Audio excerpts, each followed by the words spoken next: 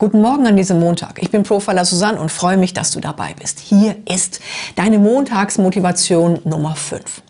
Pragmatischer Pessimismus ist der Teil des Optimismus, der dich durchhalten lässt. Hä? Obacht! Optimisten haben die Neigung, sich zu verrechnen. Ich selbst bin da ganz vorn bei den Verkalkulierern dabei.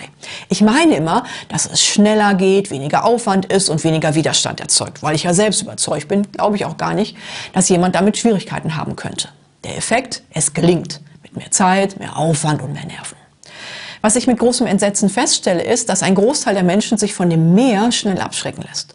Und bei Schwierigkeiten grundsätzlich meint, dass es gar nicht mehr gelingen kann. Und nicht wenige verfallen in regelrechte Panik, wenn ihr Plan nicht aufgeht. Daher kommt hier mein ultimativer Optimismus-Trick. Das Fundament meines Optimismus ist der pragmatische Pessimismus. Jawohl. Es ist die Quadratur des Kreises, die die Befreiung bringt. Wann immer ich etwas angehe, kommen mir ein paar eigene Bedenken und auch ein Haufen Bedenkenträger in die Quere.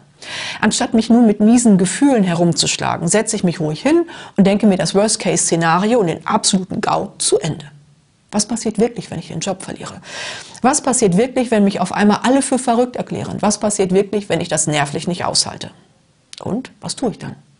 Das denke ich mir bis zum bitteren Ende aus. Und das ist es, was Pessimisten nie tun. Sie denken nur bis zum miesen Gefühl und bleiben dann stehen. Ich gehe weiter bis zum bitteren Ende, hindurch und damit heraus aus der Misere auf einen neuen Erfolgsweg. Und weil ich mich da so lange festbeiße, bis ich eine befriedigende Lösung für das schlimmste Szenario gefunden habe, schreckt es mich nicht mehr. Mein Tipp in Sachen Optimismus lautet pragmatischer Pessimismus.